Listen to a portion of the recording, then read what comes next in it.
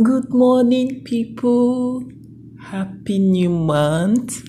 So today is 4th of October, and I'm just stealing this time to do this. I've been so busy. I've always wanted to do this, to speak with you guys again, but time. Okay, thank God. Let's see how far we can go today. Welcome again to my channel. My name is Sandra. Welcome again to my podcast, depending on the platform you're listening from. My name is Sandra, and today it's just more of a chit chat. I'm here all alone. So yesterday on Sunday, 3rd of October, my friend put out something on her status, and she was okay. The thing is about why do successful men leave the women? Why do successful men leave the women that supported them?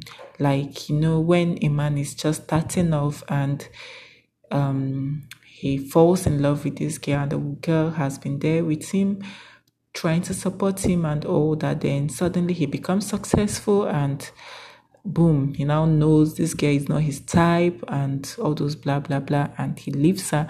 Why do men do that? So I will play the video so you guys will just listen, hear what the man said, and my own response to that scenario, to the question that was asked. Stay tuned, don't go anywhere. I may hurt some feelings with this one, but listen to the end. It's going to start making some sense. So I was talking to somebody recently about how women sometimes date for potential, and how sometimes when their man becomes successful, he leaves them to somebody else. Now, I completely understand that it sucks to be somebody's supporter and have them leave you as soon as they cross the finish line. But if you're dating somebody for their potential, you're dating them because you see what they can one day accomplish. So he might not be your standard now, but eventually he'll meet your standards when he does become successful. But the thing is, the more successful a man becomes, the more options he has when it comes to choosing a partner. So the real question is, the woman that was with him in the beginning who saw his potential, does she meet the standard that he has now with this newfound success? I'm of the genuine belief that if you're dating somebody for their potential, as they're achieving their goals and on their path, you got to be on your path too to increase your value as well, so that you don't fall out of their standard. I might hurt some. Okay, guys, so now hear my own response to my friend. Hi, babe. Good afternoon. Happy Sunday. Okay, so what I learned is that, the thing of him, they made mention of a woman seeing potentials in a man. The guy made mention of a woman seeing potentials in a man and waiting for the man to, definitely the man will meet up with her. But most times when they meet up with the woman, they tend to leave the woman, that kind of thing. But I think he said something about the woman also matching his own potential. So for me, what I learned is that, when, for instance, you're dating a guy and you're just looking at the potentials you see in him, and you guys are just moving along the line. You've pushed this guy to become the best version of himself. And men, how they can be. They don't care. They can't even, they're not pushing you to do anything. Unlike us, I'll say, guy, you need to do this. You need to, look at this opportunity. Look at this, look at that. Most men, they don't care. You're just on your own. Do you get? And they keep building themselves. If you're not careful enough as a woman, by the time he meet up with you, he will probably exceed. Or he will probably exceed your own potentials. Like, you guys are no longer on the same level. You're no longer that woman he used to know that has always pushed him, because you're now just okay with what he has at that point in time. It's more like, okay, he has arrived. This is what I've always wanted, and you're very comfortable there. If you don't keep working on yourself, to also conquer more grounds, attain greater heights, I feel there will be a drift. It would be more like, oh, this is not the lady. The lady, when The lady I chased then, I got then, she was trying out things, doing this, doing that, and all that. Probably that was even why one of the reasons he fell in love with you.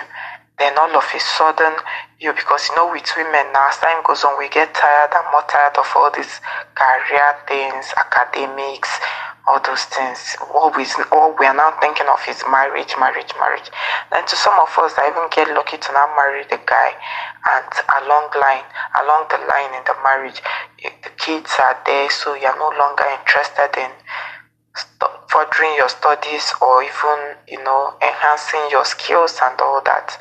And the man is more like, you cannot even do anything to help yourself. You leave everything for him, all those things. So at every point in time, I feel a woman should constantly work on herself, no matter how little.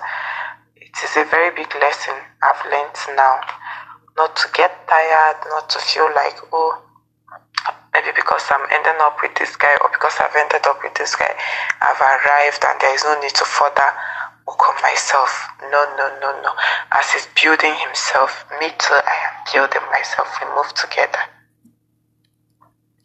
Okay, guys, so put out your thoughts, your comments in the comment section, or drop a voice note for me, or I don't know, you can follow us on Instagram. You can follow me on Instagram at heart_2 talk, numerical 2 talk, heart to talk, or you can search for podcast by Heart to Talk.